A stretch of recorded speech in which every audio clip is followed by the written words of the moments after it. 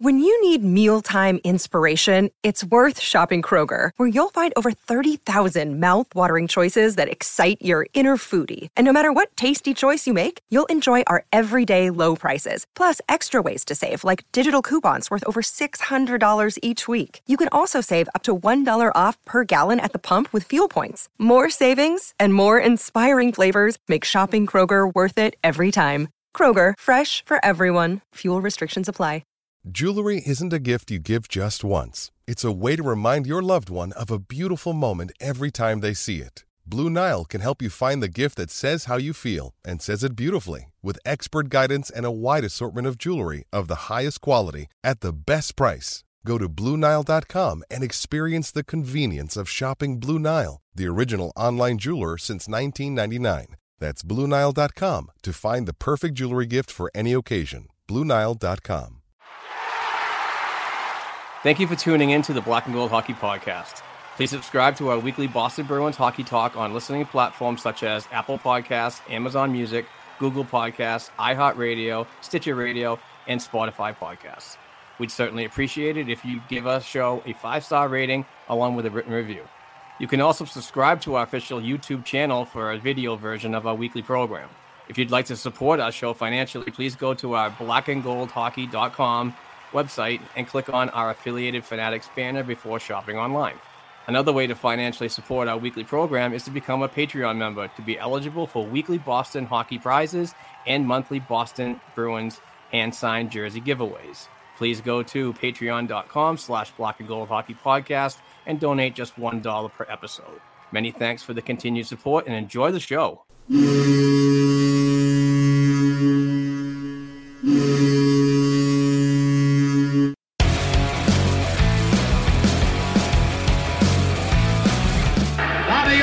Behind the net to Sanderson, Orr! On the Orr! Orr from the Boston Bruins! 30 seconds left in the period. The Bruins are shorthanded. Ray Bourque. Ray Bourque from the face-off circle to the right of Reggie Whitman. Fired it down and Whitmore blew it. Did he ever? To Virgil on the drive, save, rebound, he's loose, Sagan kicks him loose, Bergeron scores! The Priest Bulls are on! With the point of the dagger in their throats, they rip it out of Toronto's hands and kill the beast! The Boston Bruins have won it after being 3 down in the third!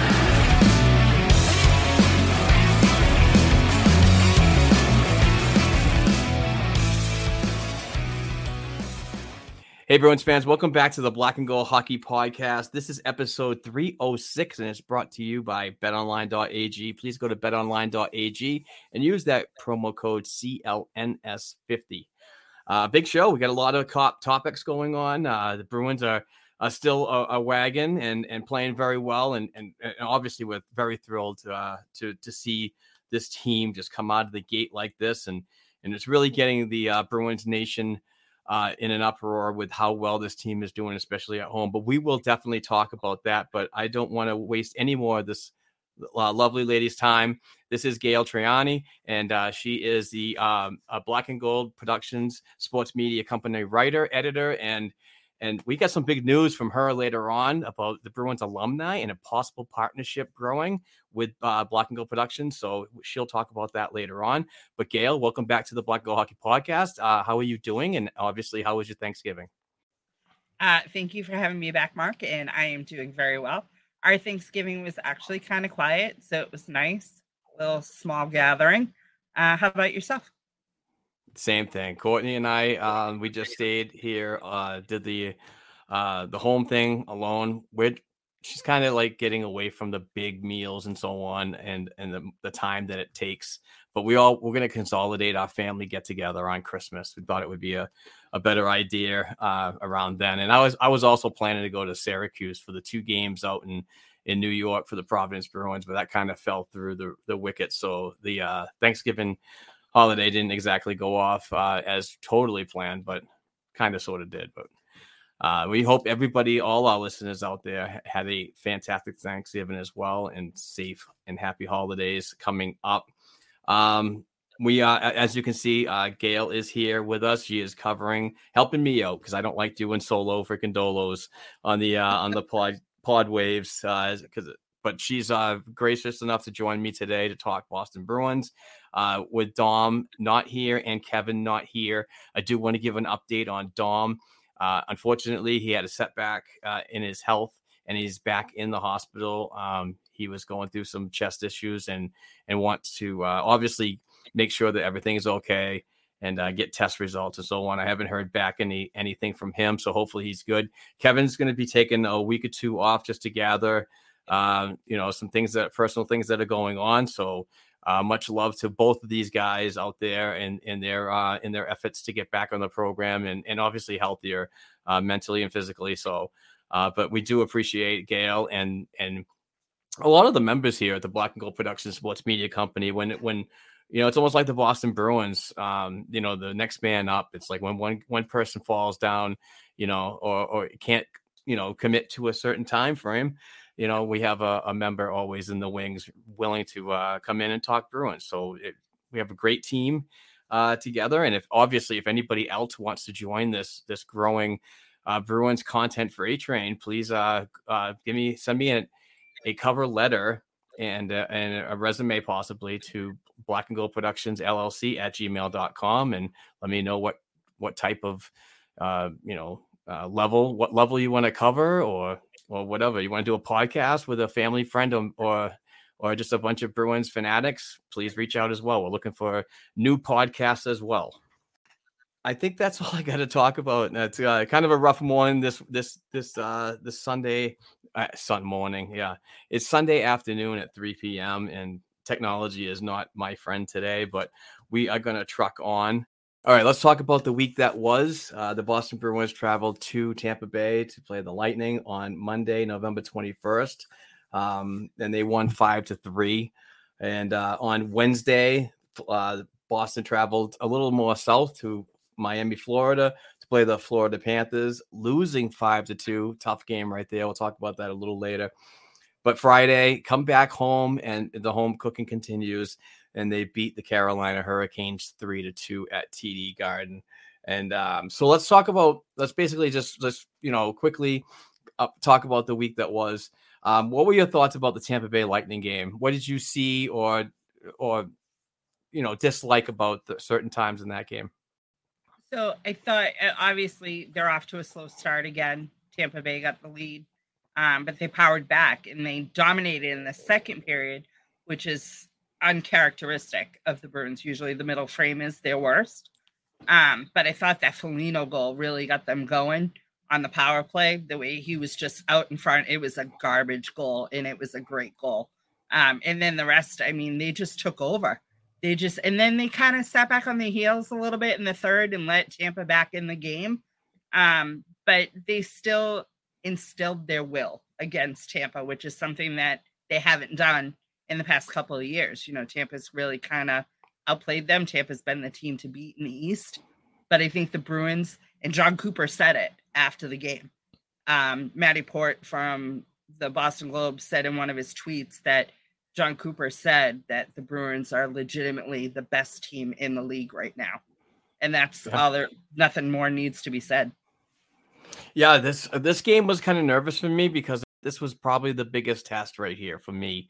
It is the Thanksgiving holiday. We're around there. We're trying to figure out where we're going to be standing along with other teams in the Atlantic Division and where they're going to be, in April and so on. We're talking about playoffs. And this particular game was one for me that I was like, let's see how we're going to match up here. And obviously the Bruins come out with a big road win. And, that's a confidence boost right there to me. They're playing very well, got an incredible record. And, I just thought that game was a real good statement game and one that you could say that, if it comes down to we meet the Tampa Bay Lightning in the playoffs, I don't think we're going to have that much of a problem. But there's still a long way to go before then. Anything could happen and so on. But if you look at that game as a benchmark, it's really not a bad thing, a game to look at when you're trying to, do the matchups and so on in a 7-game series. Moving along to the Wednesday night game, the night before Thanksgiving, the Boston Bruins travel to Florida and they lose 5-2. And this is one of those games where, you played a lot of undisciplined hockey, and even Coach Jim Montgomery said the same thing, in his post-game presser, that it was just kind of unfortunate on how they started this game, particularly, and how they finished.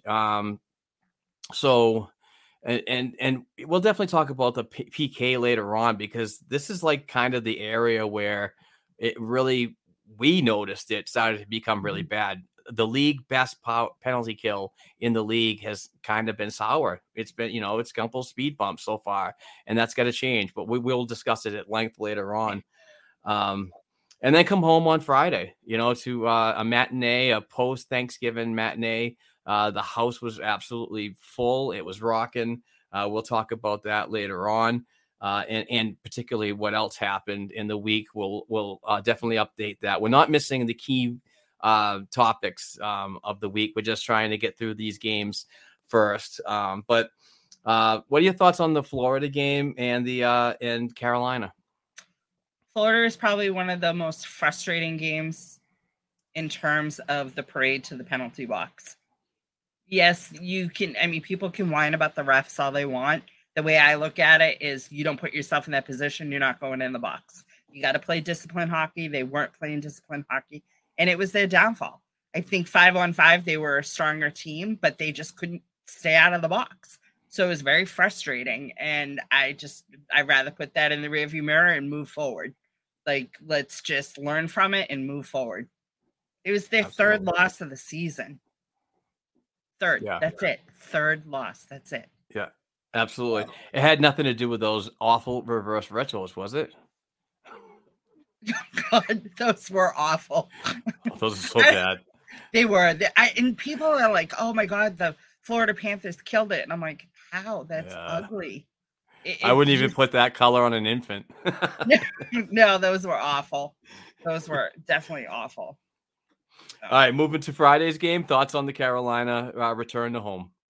Friday matinees after Thanksgiving is one of my favorite games. I loved going to them for years and years and years. I used to love when they used to give away those T-shirts and everything. It was just the atmosphere of a matinee game is just top notch from everything. And playing a team like Carolina, who's become one of their rivals over the past few, even more so over the past few years after last year's playoff, everything. And to have them be down again because of the penalty kill and then come back and win that game was just amazing. There's something about this team that when they get pushed into a corner, they really come out and fight. And that's got to be down to the coaching from Jim Montgomery and his new system, that we just don't give up. We might not play a 16-minute effort, but, towards the end of the game, if we're down by a goal or two, it's not going to be an easy time. This team's going to claw back and try to get that, get at least salvage a point or even two, for a victory. The Carolina game, in my opinion, I was in the house that game. It was my first NHL credentialed game as a media member, which I'm very proud of. Gayle, you actually went to the first ever Black and Gold Productions company access up on the 9th floor. And so it was my turn this time. And then it would be others in our group that will get to the same opportunity. But for me, being there up on the 9th floor and watching, it was pretty bad. The PK was just really terrible in the first period, but that's because of undisciplined penalties in that game. 3 penalties in the beginning that turned into 2 goals for the Carolina Hurricanes, a Carolina Hurricanes team that lost to the Arizona Coyotes 4-0 on Wednesday night. When the NHL had a really packed schedule on the pre-Thanksgiving docket. But and also thinking about Carolina in the previous 3 games to that 4-0 shutout loss, they went to overtime 3 straight times and lost by a goal. So their record really hasn't been great coming into Boston. And then the Bruins have this start. But I think that, and they were severely outshot in this game in the first period, which I thought was really bad.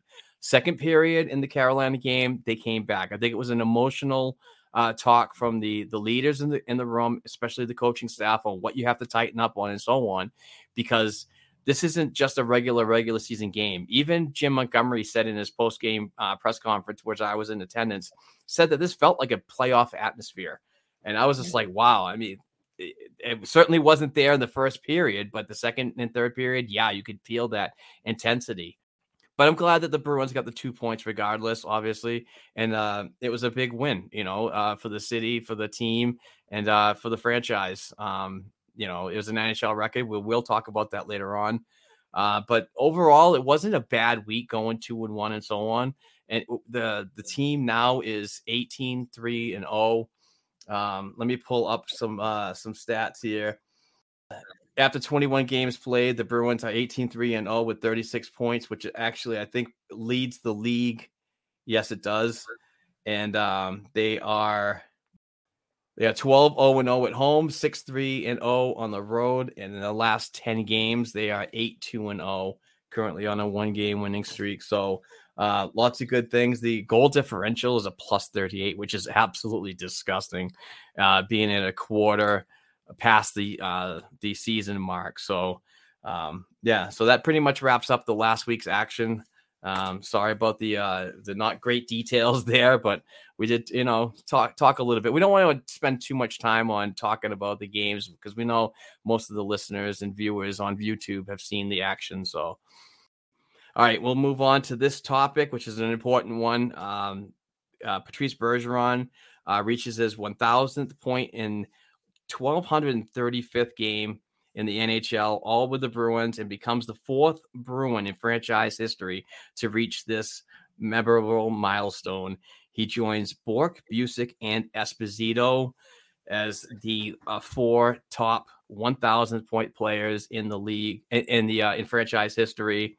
And this happened on Monday against Tampa Bay last week on a Brad Marchand goal. Obviously, his buddy is going to give him the primary assist, and it was a really good feeling for Patrice to see him celebrate with his teammates and everybody jump over the boards, come out on the ice. It was really cool that the league allowed something like that. So let's go back to Monday for that particular moment when Patrice Bergeron just made history. What are your thoughts on that, Gayle? I love the fact that Marchand didn't even celebrate his goal. He immediately turned and pointed to Bergeron. Like he just knew it was Bergeron's moment. Yeah, they scored a goal, but he just immediately went to his line mate, his captain, his teammate, his Mario to his Luigi. You know what I mean? Like the two of them together are just magic. And for him to show that on the ice when Bergeron recorded his 1,000th point, all with the Bruins. He's only the 8th active NHL player to have 1,000 points. And he's with Crosby and Ovechkin and Malkin. I mean, those are obviously they're formidable players. And you add Bergeron to that list. And what I loved about it was after the fact, all the comments and stuff coming out. Claude Julien's was my favorite when he said that he probably prevented just as many goals going the other way. And that's why we love Bergeron. And to celebrate with him is amazing. Yeah. I mean, just a great ambassador to the game and an amazing person too. Very soft-spoken, but, powerful words on and off the ice, very well respected. And it couldn't happen to a better guy. He's just, first ballot Hall of Famer, in my opinion, Stanley Cup champion and so on. There's so many accolades that you can mention about this player. And I'm happy for him and his family and so on. He's so humble.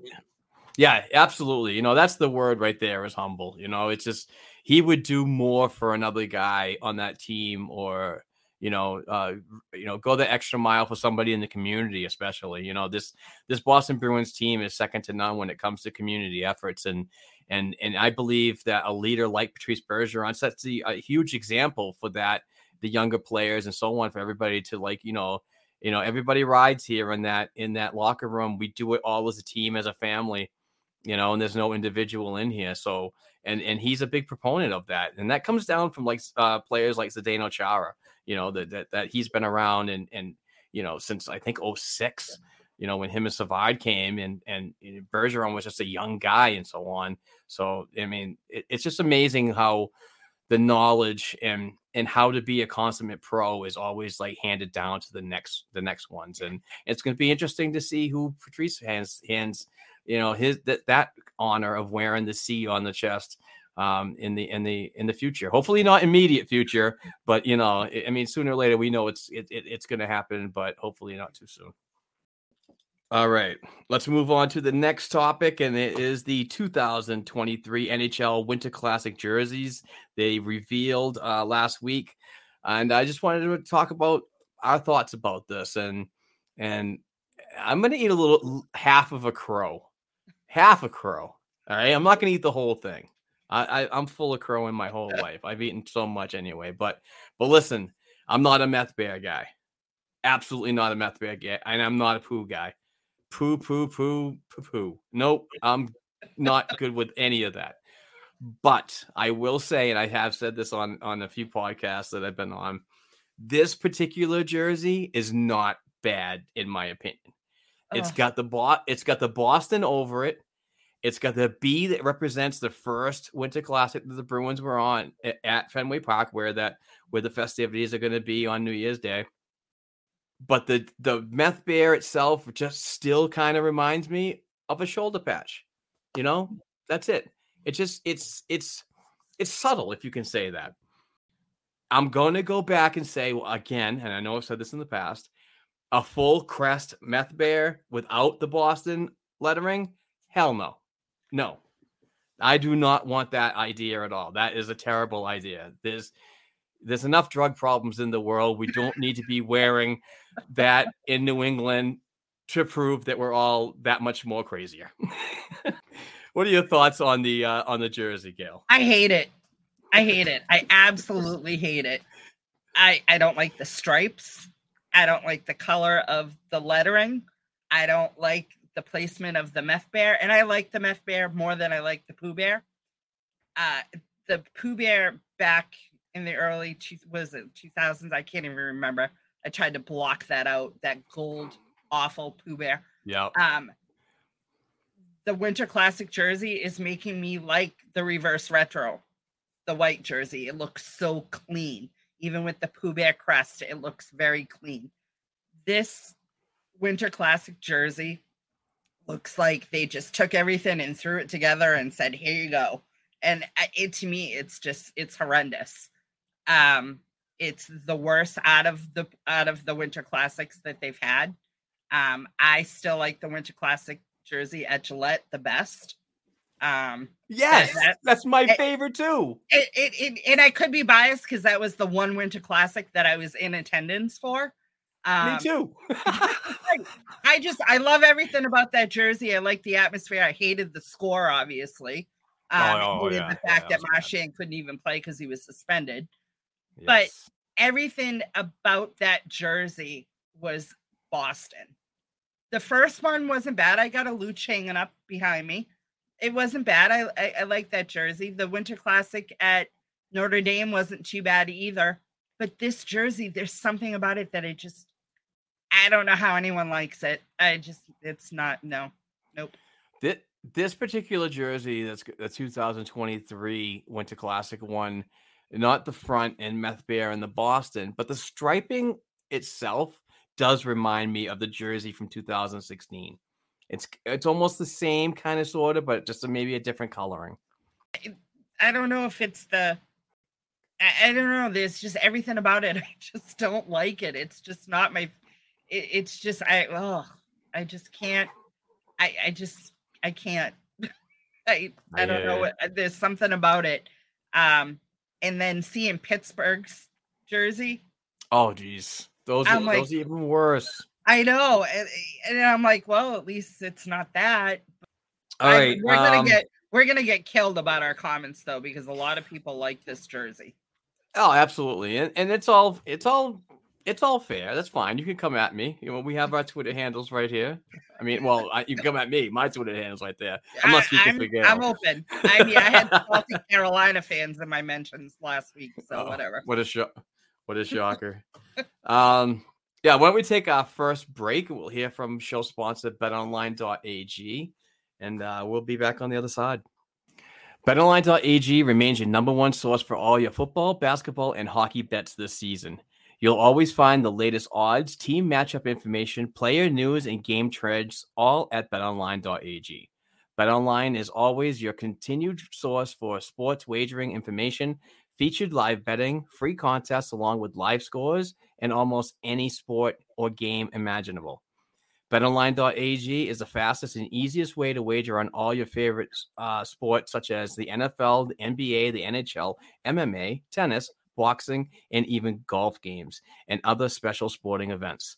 Head over to the betonline.ag website to set up a free account and receive a 50% welcome bonus with your first cash deposit. Make sure you use our promo code CLNS50. That's CLNS50 to receive all these fantastic rewards. BetOnline.ag. It's where the game starts. We're back. All of a sudden, my light just shut off. All right. Oh, boy. We're going to remember this freaking episode, I'm telling you. Remember that time you came on for the second time on the show and it was an abomination of technology? All right. Let's jump into some injury updates. On Saturday, November 26th, Bruins head coach provided details on several players currently on the shelf. Goaltender Linus Ullmark is day-to-day after a collision with Connor Clifton in Friday's matinee against the Hurricanes. In the same game, Craig Smith was left in the third period. He is considered day-to-day. Trent Frederick, who suffered an upper body injury in the game against the Tampa Bay Lightning last week, is practicing and could return soon, possibly next weekend. Derek Forbert, who's missed the last 11 games after a middle finger surgery, should be back on December 3rd against the Colorado Avalanche. So, yeah, I know. That is the injury update. Really good news about Linus Ullmark. I mean, the guy's been an absolute animal in the crease this year. We need this guy. And he's just so good this year. I didn't see this coming. I knew he was a good goalie last year, but this is just taking it to a whole new level. And I love it. So Craig Smith, it sucks that he's struggling with injuries and, offensive capabilities as well. And Trent Frederick, who has been up and down in the fans' eyes lately. I'm always a Freddie supporter, but I do understand why people do get frustrated. His grit and toughness is going to be needed coming down the stretch here soon. And obviously but we'll talk about his addition to the penalty kill later on. But any bright spots that you're really looking forward to from these injured players that are trying back into the lineup? The fact that they only have 2 games this week and Ullmark can get stronger. That's the one that I'm most concerned about if he's out for any length of time. Not that the Bruins don't have depth in goaltending, because they do. Kincaid proved that when he came up and played for Swayman when Swayman was injured. When you have a goaltender that's playing as well as he is playing, to have him lose time because of an injury, especially that fluky injury. I mean, he made 2 saves with Bruins players on top of him. And so you hope it's just like a tweak that he won't be out long term. And I'm really excited to get Forbert back because I think that the defense has definitely played. The bottom 6 pairings have not played the bottom pairings of the defense has not played as well without him in the lineup. Strawman hasn't played horrible, but he hasn't been played great either. And I think that because you have Forbort out and now you have to mix up Clifton with not playing with Lindholm and just moving all these puzzles around, it's really affected their defense. It really has. So I think that him coming back is going to be, and he's rumored to be back hopefully by Saturday against Colorado, which will in fact be huge. Oh yeah, Colorado's no joke team. I'm just looking at the standings right now out in the West, and they're in second place in the Western Conference, 12-6-1, and away they have a much better record than they do at home. So, well, it's a good thing the Bruins are undefeated at home, though. That's true. Yeah, we'll definitely talk about that later on. Yeah, I'm just excited to have a healthy team, but obviously with a healthy team comes, what are you going to do to be cap compliant? We definitely need to have a player like Derek Forbort back in the lineup, and somebody's going to have to pay the price. I hate to say it, but if Smith is out for a long period of time, his contract is definitely one that can help if he ends up going on LTR. You know what I mean? So, yeah, because that's what the thing at the beginning of the year, when everyone was worried about McAvoy coming back and Marchand coming back, that how they would free up cap space. Smith's name was out there, him and Riley, for everything. And if he ends up being injured longer, then that's kind of like putting a Band-Aid again. They're going to have to eventually figure it out, but at least it gives them a little bit of relief until they can figure it out. Yeah, it definitely gives you some cap flexibility. I will say that, but you're still kicking the can down the road until you get forced into a corner where you're going to have to make a move when your team completely is healthy, and you're not be able to put these players on LTIR just to, to save some space and be compliant at certain periods of time. But yeah, I mean, something's going to have to be done, but you're absolutely right. If Craig Smith can be used, then we'll take his 3 whatever million and put it on the shelf and then continue to kick that can like my buddy Chris Nosek always says. All right, moving on to the next topic, which is one we kind of already talked about, but I didn't want to put this whole conversation on top of this game and kind of like not talk about the other games that we did last week. But the Boston Bruins did set an NHL record of 12 straight home games to start a season, passing the 1963-64 Chicago Blackhawks, who won 11 straight wins from October to November in 1963. That was a very long time ago. I wasn't even around, so it's a great accomplishment. I got to see it as a credential media member on the ninth floor. And the place was absolutely rocking when Pasternak scored that goal to get the 12th straight victory. So thoughts on this game, the accomplishments, and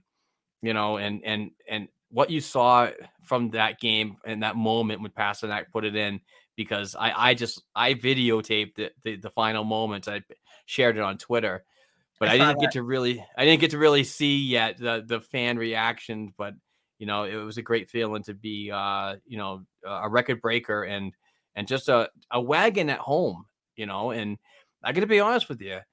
I really do like the way this team plays at home, but it also gives me a little bit of self-reliance when you're playing in the playoffs, and hopefully this Boston Bruins team can hold on to that first position and get that, the home ice throughout the playoffs. What a problem to have, right, Gayle? Yes. Well, first I'm not going to correct you, but I'm going to kind of correct you. Florida last year had 11 straight home wins as well.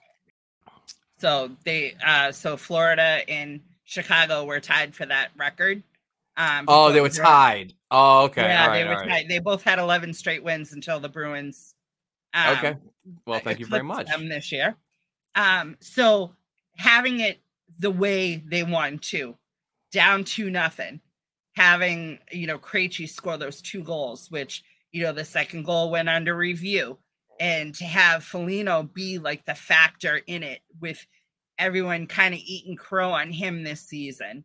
And then to be the Bruins that they are, and to have Pasternak score that goal from his office, that face-off circle, that one-timer that just have it come from Marchand, the celebration, the glove off, everything about it, the Friday matinee game, everything about them winning at home, that 12th game, was anyone in attendance is going to remember that game. Oh, yeah. I mean, I've been to so many games. There's some that you can remember, some that you can't. That game will always stick out to anyone that was there. It was amazing. It was an amazing come from behind win. It showed the resilience. It showed the leadership. It showed everything about this team. Yeah. And the excitement in the locker room with the players that we get to talk to as media members. Pasternak came in and talked about the win. Bergeron came in, Krejci. I mean, all your veterans basically came in and just, said that it was just one of those wins that you needed to just grind it out. You were down in the first period. You weren't playing well hockey. You were getting outmatched in the opening frame, but then you just come together as a group and power your way to 2 points in overtime and to secure that 12th win is just an amazing feat in itself. And hopefully it continues. But I'm very happy about this team. Also shout out to the Boston Bruins PR staff for giving us as a Black and Gold hockey productions company, whatever. I can't even say my own damn company, access to games like this and so on, because it is really cool. And, we love creating content on a daily basis, but getting us the access to players and a bird's eye view from the ninth floor is always a good thing when you're trying to push out that content. Absolutely.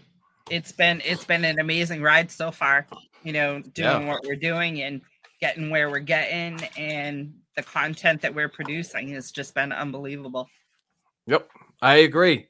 Let's move on to another topic that we're not so thrilled about lately. I know we touched on it very little, but it's the Boston Bruins penalty kill, which was on fire for the better part of this quarter of the season, has come back down to earth lately. The new power play, the new penalty killing leader in the league is now the San Jose Sharks, who have a 90% kill rate, which is unbelievable. The Boston Bruins currently have, as we record this podcast on Sunday afternoon, have an 84.3%. Let's talk about that penalty kill. I know we touched on it a little bit earlier, but what are your concerns, Gayle? Because I know you really wanted to touch on this. So first and foremost, my concern is the stupid penalties they're taking. They're not playing 2 games. It was literally 2 games that they played completely undisciplined for a short period of time, and it bit them every single time. Against Florida and against Carolina, they gave up 2 power play goals against Carolina. Was it 3 against Florida? I can't remember. Was it 2 or 3? But they're giving up. They're not clearing the puck. They're not getting out of their zone. They just look sloppy in their own end on the PK.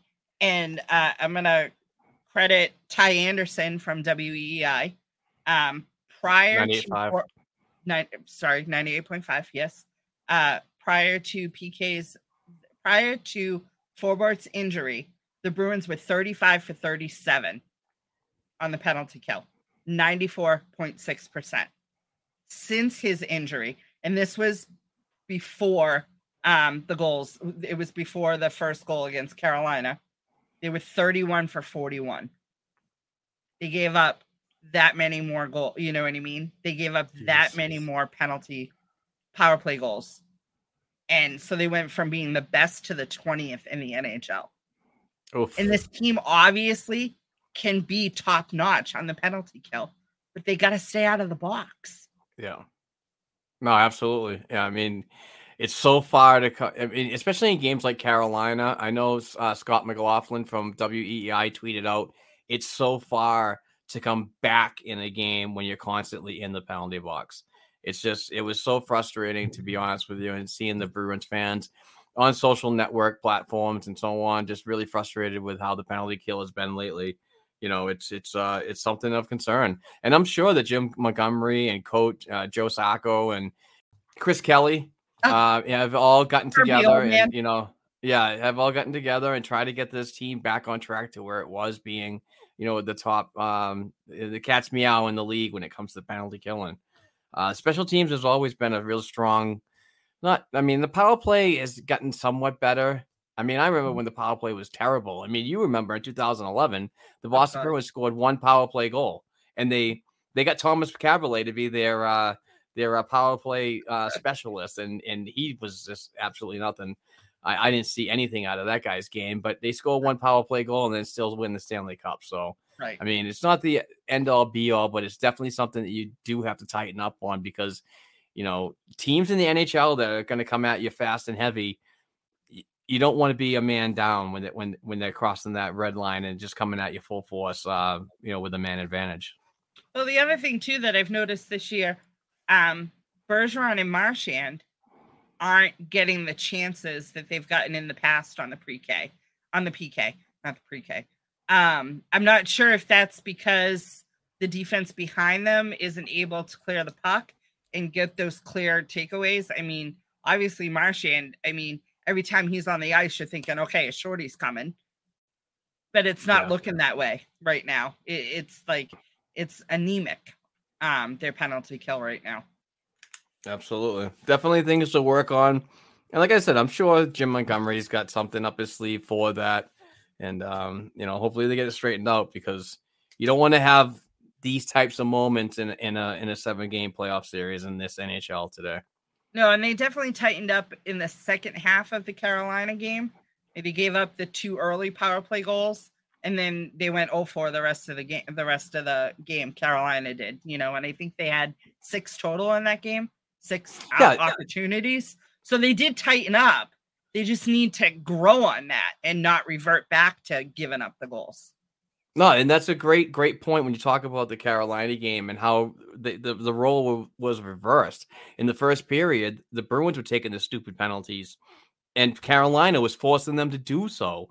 And then, as you alluded to, in the second period, that's when there were I think 1 or 2 penalties in the second period that were kind of dumb, but not so bad. But I believe that's when the middle part of the game, that's when the Bruins were forcing the Carolina Hurricanes to make those dumb penalties, especially in overtime. Yeah. You don't give a power play. Yeah, exactly. A bench minor in overtime. Give me a break. But still, it benefits us. I know, stupid you, Carolina Hurricanes for taking that penalty. But that's what happens is the Bruins force the Carolina Hurricanes into a situation like that, much like they did throughout the whole first period. All right, moving on to another topic is Bruins Nick Foligno, and this is kind of my kind of theory, which is probably totally wrong in the eyes of hockey Twitter and everybody else in the world. But anyway, I am seeing something about Nick Foligno this year that I saw in somebody in the past in 2011. Now, let's take away Mark Recchi. Let's take away his accolades before he came to Boston. There's the 2 Stanley Cups, one with Pittsburgh and one with the Carolina Hurricanes. I kind of see Nick Foligno in the role as Mark Recchi was back in the day. Yes, Mark played on a higher line and so on, but it's the leadership that I'm gravitating to when I look at these two and make comparisons. So many people came at me and said, it's not even close, you're reaching, because the fact is that he does have the championships and he's a much better player. I'm not talking about career. I'm talking about a year, 2010, 2011, 2022, 2023. That's all I want to look at. Do you happen to jump on board with my thought of how this player has just basically turned his career around in Boston and to be that leader that the bottom lines really thrive to be around? Yeah, I've been eating crow all season when it comes to Foligno. Last year I was like, get him. I didn't want him on. I didn't want him on the team. I kept saying, he's Bergeron's guy. He's the locker room guy. That's what everyone was saying, but he wasn't performing. He's already outperforming what he did last year. The entire season, in 21 games, he has 12 points. You know what I mean? He's already outperforming what he did the entire last season. He's 7 years younger than Recchi when Recchi played in 2011. He's 7 years younger. I think the fact that he was a captain in Columbus helps. I think the relationship that he has with Bergeron has definitely transpired onto the ice this year. He's definitely, the guys are calling him Uncle Nick. There's a reason. When Swayman got injured before he even got home, Foligno's wife had made him all these meals and delivered it to his apartment so he wouldn't have to worry about it. Yeah. You know, so that leadership, you cannot duplicate that. You really can't. And that's his core. That is so his core. And what he's bringing to the young players around him is what Bergeron brings to the top six. Foligno's bringing to the bottom six. So, yes, I do see it. Is he going to put up 14 goals and 34 assists like Recchi did in 2011? Probably not. Yeah. But he's got 12 points so far in 21 games. Recchi had 48 in 81 games. Still a good pace. It's possible. Right. If that bottom six gets rolling, especially him being on the second power play unit, you never know. He could put up some points. Yeah. So I don't see that much of a stretch. I don't. Yes, if you compare career to career, Recchi outshines him in everything. 3 cups to none. You know what I mean? Recchi has over 1,000 career points. You know, everything. But if you look at just this season, compare what he's doing, I could see it. I don't think it's that much of a stretch. Well, I thank you very much for agreeing. Appreciate that. Yeah. Yeah, I mean, it was an interesting topic for me just to start and so on, and you know, the interaction was fun. You got some people like you that said, "Oh yeah, I can see that," and then you got other people that just came in and just like, "Oh God, yeah," because they don't want to look at the player; they just want to look at the stats. Yeah, exactly. And that's the thing, because if you look at the player versus the stats, you're seeing a lot more on the ice and in the locker room. You even coming down to, I know you are not a fan of the goalie hugs. Nope. But him stepping in for Swayman and now Ullmark and giving those hugs out when the other wasn't on the ice, to his little goofy dance that he does with Bergeron now with the spinning on the ice. And I think one of them said it's just 2 dads having fun on the ice. And that just shows the camaraderie in the locker room. And so how can you not say that he's like a Mark Recchi? All right, moving on to the next topic. Charlie McAvoy, who has been an unbelievable player since his return from his surgery, it got noticed by the NHL PR. I think that's what it was. But I do have the image that I want to share. So this was back early last week. Only 2 Bruins defensemen have recorded 10 points in fewer games than Charlie McAvoy in 7 games played. This was, like I said, back last week. Bobby Orr in 4 games in 1975-76. 5 games played in 73-74. 6 games played in 71-72. And 6 games played in 69 and 70. And the other one was Ray Bourque. 6 games played in 1989-90. So I just wanted to put up that stat just for the fact is that an unbelievable player, obviously. And obviously, definitely got to shout out the training and medical staff for getting these players back into shape so quickly.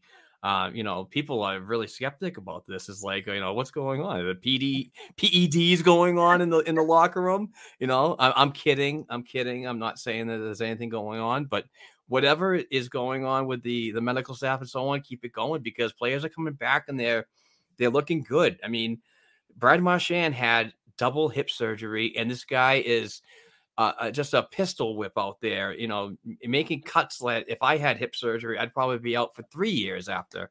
But no, I mean, it's just really good to have McAvoy come in and just be a point producer like that.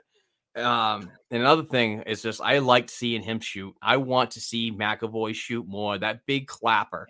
And another thing I want to talk about is the slap shot. It seems like the slap shot is getting phased out in today's NHL with a big boom. And we saw it from David Krejci last week, I believe against Tampa Bay.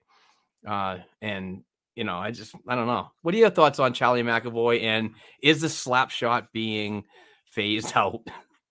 So first on McAvoy, he, and I believe Montgomery credited him after the game, his physicality in the second period against Carolina was what changed the momentum of that game.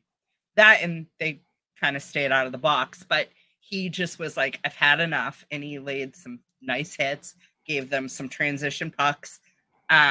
He's just, again, one of those leaders on the ice. And he's so young. He's so young. And to have that voice, that leadership voice, he's just smart. He sees the play.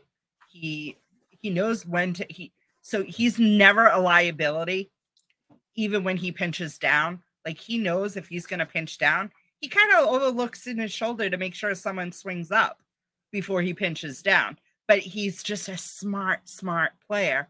And they were they still won games without him, but you're not worried when he's on the ice at all. And he's a +5, and he's played 8 games and he's a +5, and that stat to me can go either way, the plus or minus, but you always want to see it trend up when a player returns, and not that he's not being outskated, he's not being out hit.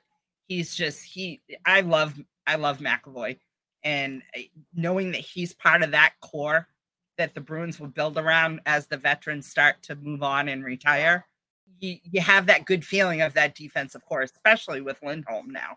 The two of them together, they're 25 and 29.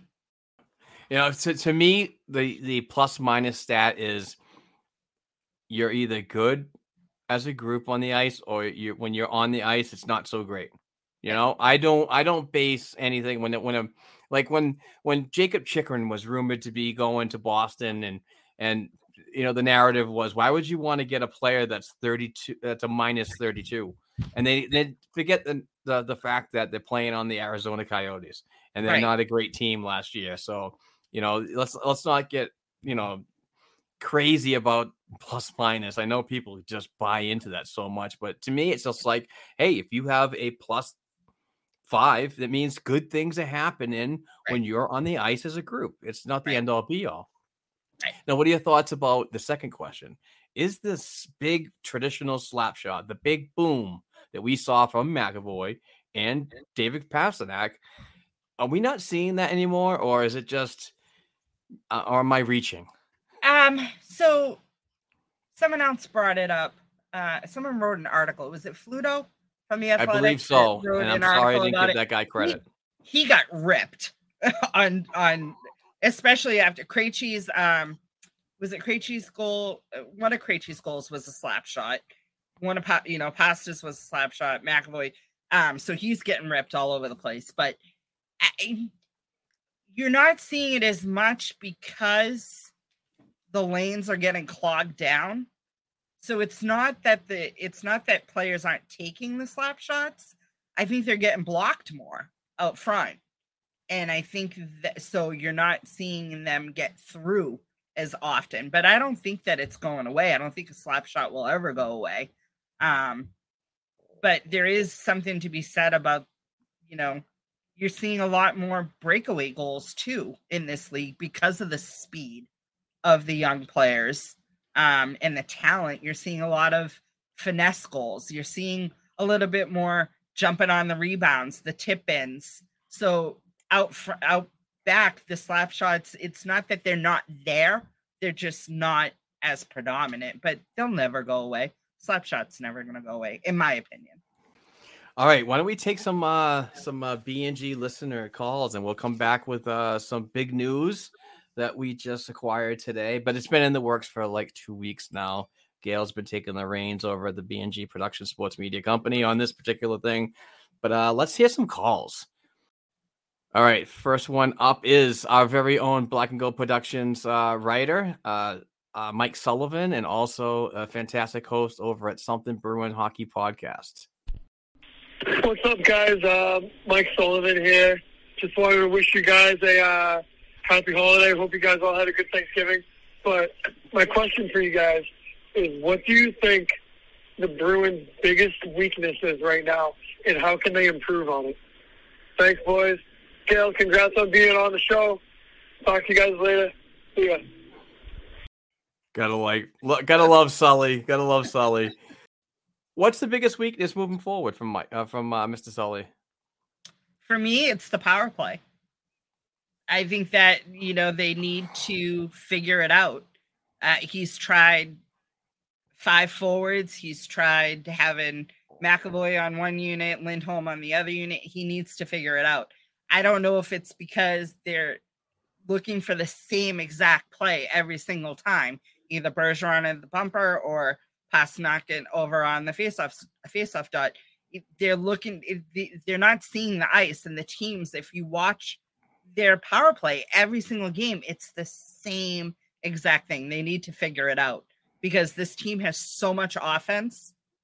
They should be scoring on every 5th power play. They should be scoring. I mean, even more than that. They're just not putting the puck in the net on the power play, and they need to figure it out. That's my biggest weakness for them. Yeah, I'm going to jump on with you on the power play, but I'm also going to add special teams with the penalty kill.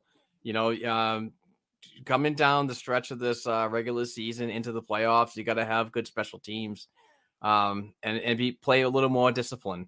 Maybe there's a third that I could add there to Mike's question. But, yeah, I mean, everything's just going to be tightened up. I know this team can do it. We've seen it in the past with the, a quarter of the season. There's only 3 losses. It's not that bad. It's not the end-all be-all when the team loses because we're so far ahead. There are teams that are catching up as well. But, that's what I'd like to see them tighten up on. All right, this is Chris out in Los Angeles, California, a great supporter. But let's hear from Chris. This is a long one. Thanks, Chris, for the brief Mark voicemail. And Black and Gold podcast. This is Chris from Los Angeles. Mark, we talked a couple times on Twitter, and I just want to thank you real quick for just being real friendly and welcoming to my offers to maybe come on and help out if you needed it. I know it's I'm not in an ideal situation to do that, but anyway, a couple quick things. First of all, love the goalie talk recently. I've heard people mention, and I don't know if this is realistic or not, it's mostly just fans online, but with the way Allmark is playing right now, people have said maybe that makes Swayman a trade chip, and I wondered what your thoughts were about that, because if Allmark was just a couple years younger, I could get on board with that, but I just think Swayman's so young and he's shown so much potential that it really feels like he's the future in net there, and Allmark will kind of hopefully play out his contract, but then eventually step back into a secondary backup role as an older goalie. But I was wondering your thoughts in general, because maybe that could be a way for the Bruins to replenish their prospect pool, get things set up for the future at center position once Bergeron retires, or even if it's not Swayman, they have a ton of goalie depth. So what about somebody like Kincaid this year at the trade deadline? He showed he can still play in the NHL, at least in a spot, maybe as a backup, or one of those younger guys like Kaiser. Second point, real quick, you were talking about Kane from Chicago potentially being a trade target for the Bruins, but I was just wondering at the trade deadline in general what your thoughts were for the Bruins to target some players to sort of fill out their roster, add some scoring depth and stuff like that. I noticed DeBrincat, in Ottawa is actually on the last year of his deal. He's an RFA. He's really young, and his cap hit is 6.5. But at that time, it should be about $2 million or under to play out the season. I'm assuming the Bruins would have to give up quite a lot to get him, and part of that deal would hopefully be that they could re-sign him long-term. But he's a right shot, and he would maybe be a really good fit on that top line, definitely on the third line as a depth scoring player. He would dominate, I'm sure, playing third line matchups. But just wondering your thoughts there too. So thanks so much for taking the call, and I hope to hear the podcast soon. Thanks. Bye. All right. We are thank Chris for the support and calling in.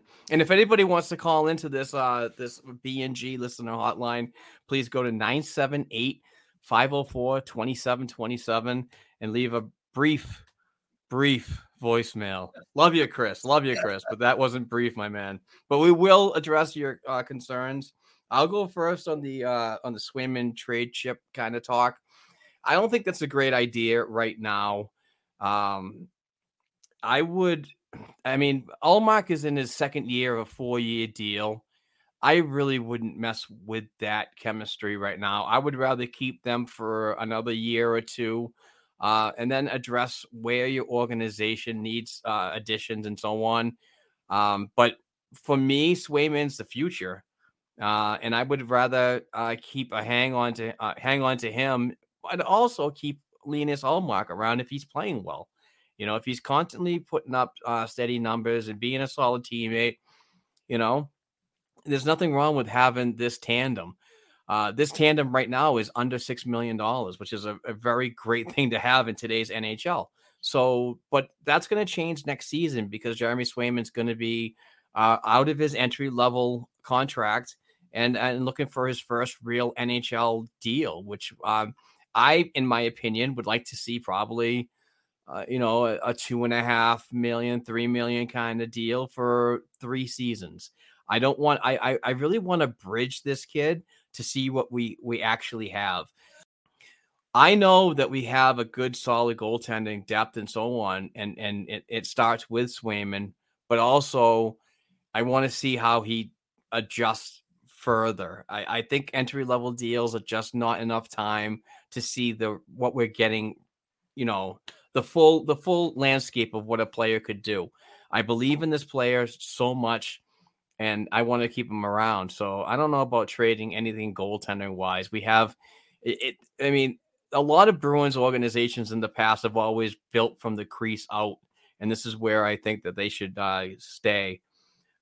Second thing was I want to see if there's any additions that are needed. Right now, it's hard to think about additions that are needed when you need to shed cap to be compliant. So it's kind of a mixed bag of things going on with this question, Chris. But if there was a player to come in that could help, I want to see grit.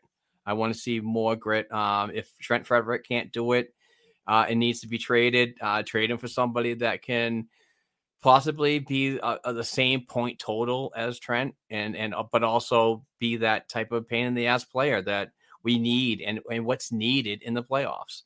That's my long-winded answer. But go ahead, Gayle. What are your thoughts on obviously his Swayman talk and what we need down the road? So I'll definitely say no to Swayman. I don't think that trading him is an answer at all. If last season was any indication, this team, they had, Swayman was hot, then Ullmark got hot, then Swayman got hot, then Ullmark got hot, so they went back and forth, and that's why they became that tandem.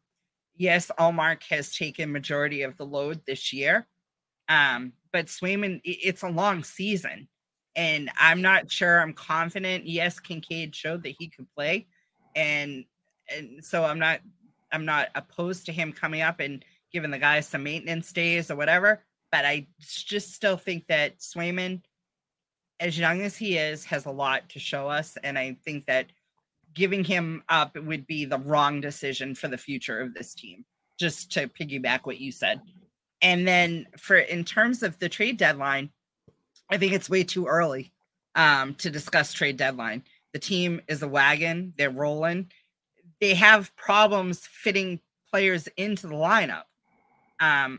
You have such talented players throughout the lineup from top to bottom. I mean, Hall's been playing on the third line instead of the second line. Zacha's been playing so well that he's moved up to Krejci and Pasternak. And so DeBrusk is, that's a great thing to have, is that finding ice time for these players.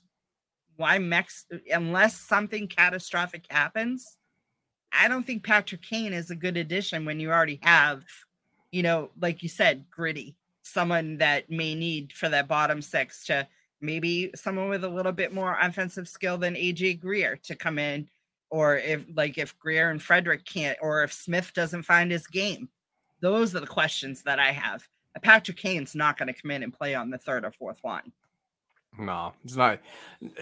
He's just an all world talent. He has been for years and so on. But the money, even if Chicago retained, and I know that his cap hit is solid at 10.5 this year, but in actual money, even if like Chicago could eat half of that, I still don't think it'll work logistically, because Evan Gold's going to have to like really crunch these numbers down and pull something off to make this work, and not like affect any of the bonuses that are going to be paid out next year from Bergeron and Krejci, which are on this year's cap and so on. So it should be interesting on how everything works out leading up to the latter half of the season. Let's hear from Caroline, and she's calling from, I believe, Albany, New York, with a question for us. Hey, Mark. It's Caroline from Albany, formerly Kay from Twitter. When are you guys going to have a presence on Mastodon? We've got a great instance for hockey fans called bardown.space, but we all believe hockey is for everyone, and I miss seeing your posts since I'm not on Twitter anymore. I love what you guys do, and keep up the good work. Thanks. Well, we appreciate you, Caroline, for calling, number one, and also checking in on where we should be on the social media platforms, and I'll definitely check it out. I only heard about it recently when Twitter was like supposed to be like non-existent and everybody was jumping ship, but I've heard several people, including Jeff Marek and Elliot Friedman on the 32 Thoughts, the hockey podcast, that it's really not easy to sign up and so on. But I will definitely take the time to look into setting up an account and interact with you and other Bruins fans or hockey fans in general over on that platform. But give me a little bit of time and I'll definitely do it. I really appreciate the suggestion. We want to like interact with as many people as we can of our awesome supporters. And if we have to go to the lengths to start up another account somewhere else, we'll certainly do that. Gayle, you had some, did you happen to check out Mastodon at all? What were your thoughts about that? I did. So when I signed on to Twitter one game and everyone was like, oh my God, Twitter's not going to be here tomorrow morning. And so I went and I created a profile on Hive, Mastodon, just to have it ready, because I'm one of those people. I want Lady Bruins fan on everything. So I'll just sign up for it just to get my handle. And I signed up for both Mastodon and Hive, and it's not easy to navigate. It's not as friendly as Twitter. Like, your Twitter feed is your Twitter feed. Like, it automatically, even if you don't follow people, if other people follow them, it gets put in there so you can build off of that. I didn't see that in Mastodon. I'm not seeing a lot of people over there yet either. Like when you see like on Twitter, when something's trending, it's like in the thousands. This is like, you have 25 people talking about a topic. So I don't know, maybe it'll grow more as I look at it, but I'm happy at Twitter. I'm happy just being on Twitter and engaging with people over there. Maybe Mastodon will become something in the future, but it's not for me yet. Well, we'll definitely check it out. And thank you, Caroline, for tuning in. And I miss tweeting with you as well. The last call that we have on the BNG listener hotline. And again, folks, we want to make this a regular segment. So if you want to call in 24/7, the line is open. And we accept phone calls worldwide. Even my friend Trent Barry, who lives in Australia and is a long-time listener. I think Trent goes back to listening since 2016 in January when I started this. But he can even call in and provide a Bruins-related question, a brief one. Don't be like Chris. But the next one is Chris. We love Chris from LA. Here's Chris. Hey, it's Chris from LA, and I just had a couple thoughts or questions about some of the Bruins' depth down in Providence, because it seems like they have a lot of guys who maybe could break the lineup at some point, but there's just no room for them right now, or, they're still looking at people like Greer. So like McLaughlin, Steen, Ashawn, even Beecher, Asselin, and of course Lauko, who's been up and down a little bit. I've been wondering, like, how much of that is just they feel like some of these guys need just a little more time and experience in Providence. They feel like some of these guys maybe just aren't ready, maybe never will be ready to make the leap to the NHL, and which of these guys are just, waiting for their opportunity to come up. They're definitely going to get them up. They might even get a chance to win their spot in the lineup over somebody like a Greer or like a Frederick. But, there's so much depth there, and the Bruins and Providence have been playing so well. I was curious. Like, we saw McLaughlin last year. He looked good in spots. We saw Steen for stretches last season. He looked pretty good at times, then he kind of petered out a little bit. Same thing with, like, Ashawn in his short stints. But Lauko this year, I really liked his game. I thought he brought a lot of speed and energy. I thought, in general, he was playing relatively mistake-free hockey. So I was kind of confused why he's been down in Providence. Is it just an issue of getting him more playing time because he wouldn't be in the lineup every night in Boston, or what? But just kind of name by name, if you wanted to, if you felt like going through some of their prospects and some of their younger guys down in Providence, I'd be curious what you think the future looks like this season and going forward for sort of each one of those guys, McLaughlin, Steen, even Letary, guy like him, Beecher, Asselin, Ashawn, Lauko, or even Wagner, too, for that matter, who's obviously older, but he was up and down. He ended up playing the playoffs last year. All right, thanks so much. Bye. That's a lot to unpack. It is. And I'll tell you, and Chris comes with a very good question, but the logistics of what's going down in Providence, and they're another team that's kind of a wagon right now, leading the American Hockey League and the Atlantic Division, respectively. But I listened to that question, and he talked about Lauko and why he's not up and so on. Lauko is currently under his last year of his entry-level contract, which means that he doesn't have enough NHL games or enough American Hockey League experience to garner the waiver process. So he's still on an ELC and hasn't met the required games. So basically, to keep him playing, as Chris did mention, Providence is the next best thing. You want to keep a young kid like him constantly skating, practicing, and so on.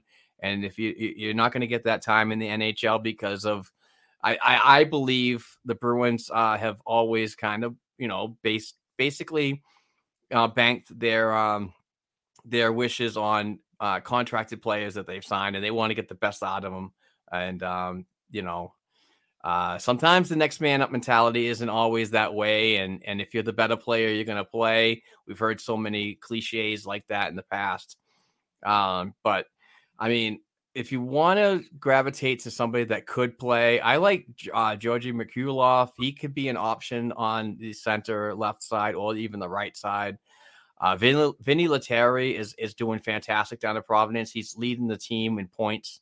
But he'd have to, if he would be brought up, he'd have to go through waivers to be sent down. So he might be like the last game of the NHL year. He might get a thank you game and so on. Johnny Beecher, I'm not too sure if he's ready yet. Fabian Lysell is playing really good down the AHL, and he's learning a lot, but I don't think he's ready for the NHL this year at all.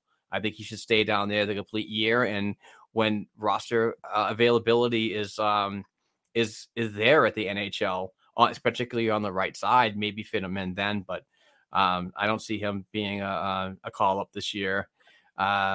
It's really tough because, like I said, the NHL Bruins just really stay with who they signed and under NHL contract, one-way deals. And so I really don't see a lot of movement. Obviously, injuries are going to play a huge part in some of these recalls. So somebody could get a game. Obviously, let's not hope injuries. Which we're getting people back now. We don't want to add more to the list, but another long-winded answer from me, but Gayle, in all the games that I've covered and the articles that I've written this year, and I don't even know, do you watch the AHL Bruins? So I don't watch them. Unfortunately, I do not pay for the package. So I live through you and Jim. With all of it. Shout out to Jim Swindell's is wonderful coverage of being down there. Exactly. And you as well. You guys do a phenomenal top-notch job keeping us up to date on all things AHL Bruins. But with that said, I'm going to piggyback a little bit on what you said about at the beginning of the year, you could make the argument that Foligno didn't deserve to be here. Guess what? We're all eating crow on that. So, Frederick has had his ups and downs, but the grit that he shows on that bottom six is not something you're probably going to get from Lysell or McLaughlin. You know what I mean? So it's not apples for apples, because the apples to apples is taking a scoring offensive player, not a grit player. So who are you going to take out? Who you're not going to take out Pasternak. You're not going to take out Hall. Zaka's proved that he needs to be up here. So who that's why that's a good problem to have too much depth.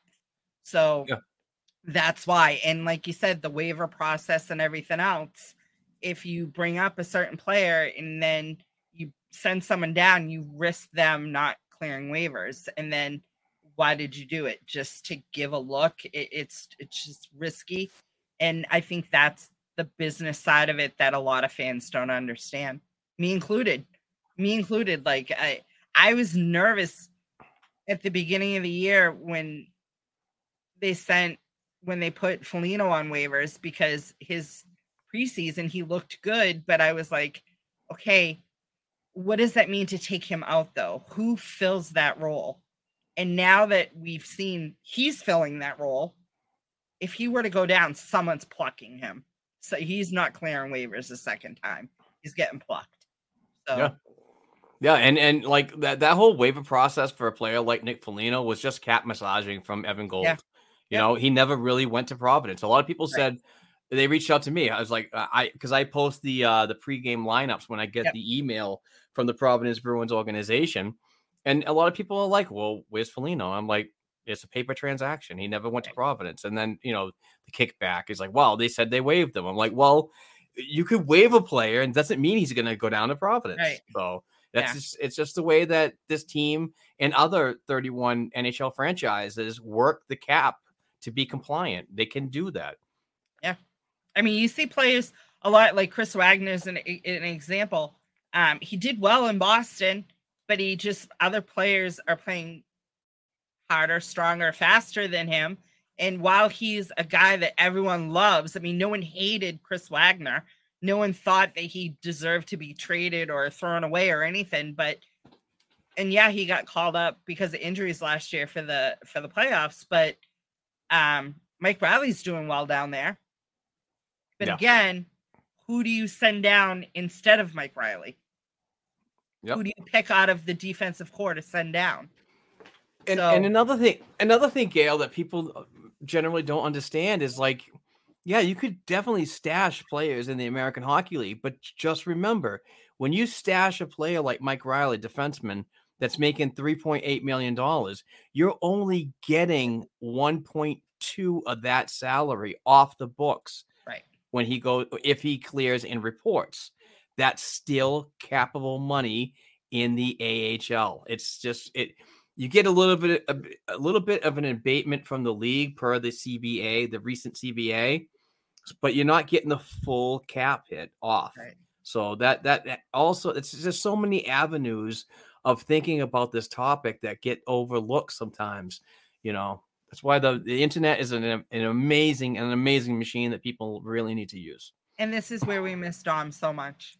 I know. Can't wait to get Dom back. Hopefully he feels better soon. Let's jump right into a really feel-good situation for us at Black and Gold Productions. And I don't even want to go any further. I want Gayle Troiani to take over this whole conversation, because she really took the reins, or let's put it in hockey terms, skated the puck up the ice with this great news. So Gayle, go ahead. So I am proud to announce that Black and Gold Productions is starting to form a partnership with the Boston Bruins Alumni Foundation with our first credentialed game coming up on December 3rd, which is next Saturday. It is not only a rematch of last year's Warrior oh my God, I can't even talk. Warrior for Life Fund versus the Bruins alumni, which the Warrior for Life Fund won, by the way. It is Zdeno Chara's first game as an alumni. He's going to be joining Ray Bourque on the blue line, along with Adam McQuaid and Kevin Millar, which is huge. Kevin Miller. I always say Millar for some reason. I get that Red Sox thing in my head. Yep. But so they're they're up in their game on their defense with having Chara and Bourque back there. And so I've been in contact with Frank Simonetti, who's the incoming president of the Boston Bruins Alumni Foundation, and also with Mark Wooland, who is the director of communications, and he has given me the credentials to attend the game on Saturday. And I may have a couple of colleagues from Black and Gold joining me as well. Hopefully Benjamin and Jim will be able to join me. But it's gonna be a fun event. It's gonna be a great event. The Boston Bruins alumni has so many great events, and they raise so much money for all these amazing charities. It's just going to be great to build this partnership and work forward to having that access to these players that don the black and gold jersey for so many years. I mean, Chara, 14 years. Bourque played for 20 years for Boston. I mean, it's huge. It's absolutely huge. Yeah, and where can people go to get information on tickets if there's still tickets available? The last I checked, there were still some tickets available, and they can go to the Boston Bruins Alumni Foundation.com, the website. And the game Saturday is at the Warrior Ice Arena down in Brighton, Mass. It's at 2:00. I believe they have VIP tickets, which is it includes the meet and greet after the game. Which is cool for any, fans that want to meet Chara or Bourque, or Andrew Raycroft is going to be in net for the Bruins. And there's going to be Mark Mowers, who's also a little bit younger, on the younger side. Andrew Alberts plays. Chris Bourque, Ray Bourque's son, is on the alumni team now. So there's a lot of good players to go and meet and mingle with. And I don't have the roster for the opposing team yet, but it is all in honor of Nathan Hardy, who is a Durham, New Hampshire native who was killed in the line of duty in Iraq. He was just 29 years old. And so this is their second game. It's the Nathan H. Hardy Memorial Game. And it's a big event for the Boston Bruins Alumni Foundation and the Warrior for Life Fund. Absolutely. And very proud of this moment. And obviously for you to take the ball, the puck, and skate up the ice. That's what I meant. And just to, because we want to branch out here at Black and Gold. We want to grow everything that's Black and Gold, whether it be the Bruins organization and the multi-levels of their minor pro affiliates to the prospects worldwide. But we also want to, write more articles, get more interviews on podcasts on the network from these members. So a partnership is so important for us moving forward. Not only I just really want to get others that played the game in different, obviously in different decades, to get an idea of what the game was like in certain time frames when they played. And I think it's going to be very interesting. And I think it's going to increase our content and obviously our viewership, no matter where we go, whether it be website writing or on a YouTube channel that we might set up for this. But there's plenty of opportunities for other folks to jump on board and get involved in this stuff. But I'm just really proud about where this company, the small sports media company, is going. And with people like you that really take leadership roles on gravitating to where we should be writing and where we should, start, covering events like the Bruins alumni around New England, because they do a great job, and it's all for charities. It's all for families like a fallen soldier or a cancer benefit and so on. So it's always something that is good, and supporting these members that wore the black and gold back then is important to them too, as they get older and so on. And we want to hear their stories, and we think we have a lot to offer to this Boston Bruins nation. And like I said, I'm proud, and I want to thank you very much for the effort that you've taken this, because it was basically just like, yep, go for it, and you just went with it. So I'm really happy about that. Well, and I thank you for the opportunity to allow me to do this, because without you, we don't have these opportunities. Without you starting this company and giving us the path, the tool, all of the stuff that goes with it to be able to cover stories and get up to the 9th floor. I know previously I did it in my previous life. We don't need to talk about that. We're talking about the current. But you gave me the opportunity again to get up on the 9th floor, and now I'm going to be out at Warrior Ice Arena with the alumni and rubbing elbows with some of those players. And I remember back in college when I was at Northeastern, I covered an alumni game, and it was Ray Bork's first game.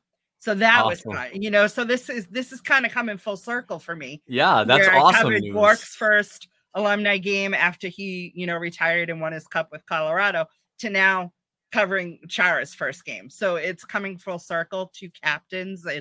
It's just amazing. And, hearing the stories back then from Gary Doak, that was at the alumni game, and talking to those players, that's what people don't understand. Like Reggie Lemelin's going to be at this game.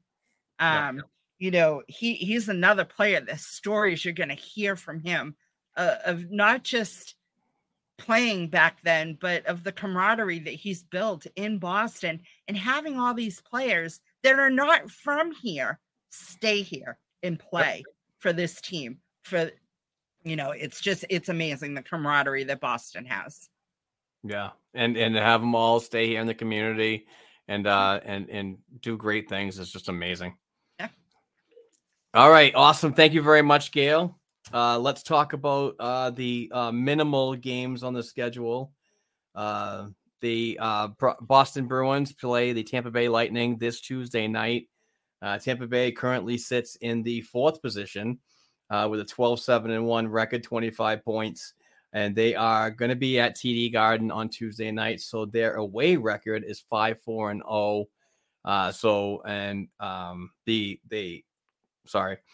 The Tampa Bay Lightning are also 6-3-1 in their last 10. So this is a team that we could take advantage of again. I believe that we match up well. And if we have that same game we had down in their barn, I think it's going to be a good one.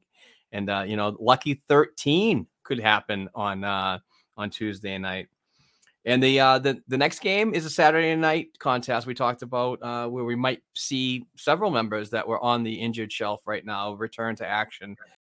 The Colorado Avalanche are currently in the 2nd position in the Central Division. I'm sorry, the Western Conference Central Division. Yeah, same thing. Yeah. They are 12-6-1, 25 points. They are 7-3-0 on the road, 8-2-0 in their last 10. So this is a team that could possibly be a little bit of a problem for the Boston Bruins, but with hopefully penalty killing master Derek Forbert back in the lineup, Colorado's got no chance. It is at home, so that's a thank you very much. Right there. Yeah. So they have this mini home stand, just a few games at home, and then they go back on the road. But Colorado, they're a different team than won the Cup last year. They're not quite having the Cup hangover that a lot of teams have, but they're definitely not playing to their potential, in my opinion. They've lost some close ones. They've won some close ones. So, and anytime Cale Makar is on the ice is a fun time. So I'm curious to see, amazing. Colorado is one of those teams that I love. Colorado. I always have. They have great players. They have an excellent presence. They're not really that rival, so I can enjoy watching them. They're a fun team to watch. Of course, I will be rooting for Boston, obviously. Absolutely. But they are a fun team to watch. They really are fun to watch. You didn't hear me, did you? No, what'd you say? I said if you root for Colorado, you're fired. Oh. I'm kidding, of course. I'm kidding. Root for who you want as long as you produce some good old Bruins It's always black and gold first. It's always black and gold first. That's right. Awesome. All right. It's we're coming to the end of the program. So why don't we and I forgot to mention this at the beginning. I always forget something. See, I told you. We do have a Patreon account, and if you want to get on board, it's only $1 per episode. We record about 4 episodes a month. Sometimes we'll get up to 6, maybe 8. Very rare we get to 8, but $8, $6, or $4. It's a very small investment per month. But also it gets you some really great hand-signed items like a jersey that we're giving away, and I don't have a picture of it right now for the YouTube viewers, but is an Andy Moog signed jersey. And the winner of the monthly jersey giveaway for the month of November is Cody Stevens. Congratulations, Cody Stevens. And thank you for your constant contributions and your support of our sports media company. I will get that jersey out to you as soon as possible. I know Hollis Jackson is waiting for his Ray Bork prize back from last month. I've been busy, so things will be sent out soon, I promise. But we want to thank everybody that contributes financially. You guys are absolutely amazing. You really help us, cut the cost of producing content on the regular. But also half of that dollar goes towards getting more, hand-signed items for you to win every month. So it's a win-win for everybody, and it's just good for us to give back to those who really support us the most, and that's the financial supporters. So with that being said, I think that's going to be it. So Gayle, I want to thank you very much for joining me today in the absence of Dom and Kevin. Like I said, it's just great to have the support from everybody. And the willingness to come on and talk Bruins, because I don't like doing these alone. So it's always good to have a fellow Bruins fan that, pretty much likes the same things that we all do. We have a really cool group here at BNG. So to reach out to, a member like yourself and give some time to get a pod out and, talk some bees is always a good time. I appreciate you having me on. It was definitely fun. It's always nice to hear your take on things outside of Twitter and, in our little group chats and stuff. It's nice to really hear your thoughts. It's nice when the listeners get involved. Those were some good quality questions. So I appreciate that. And I thank you for giving me the opportunity to have my voice and to have it be heard. So thank you. Absolutely. Got to get you on that the pod waves yourself. I know close. I'm getting close. I have my introduction almost done. I know you're working hard on getting everything up to speed. So I'm looking forward to, listening to possibly weekly content on the pod waves from you and what you have to say in your own words on your own program. I support everybody on the BNG podcast network. I listen to all the shows, all 7 shows at work. So bringing on an 8th program and possibly more. If somebody wants to come in and start their own podcast individually with friends and family, it's all good here. So with that being said, my name is Mark Allred, host of the Black and Gold Hockey Podcast. That is Gayle Troiani, and she is a fantastic person. So glad to have her aboard this content train. But guys, have a great week. Stay safe. We'll be back next week to talk Bruins hockey. Hopefully some really good things, maybe even 13-0 or 14-0. Keep the winning streak going at TD Garden and this absolute wagon rolling throughout through the NHL. So that being said, peace out, everybody.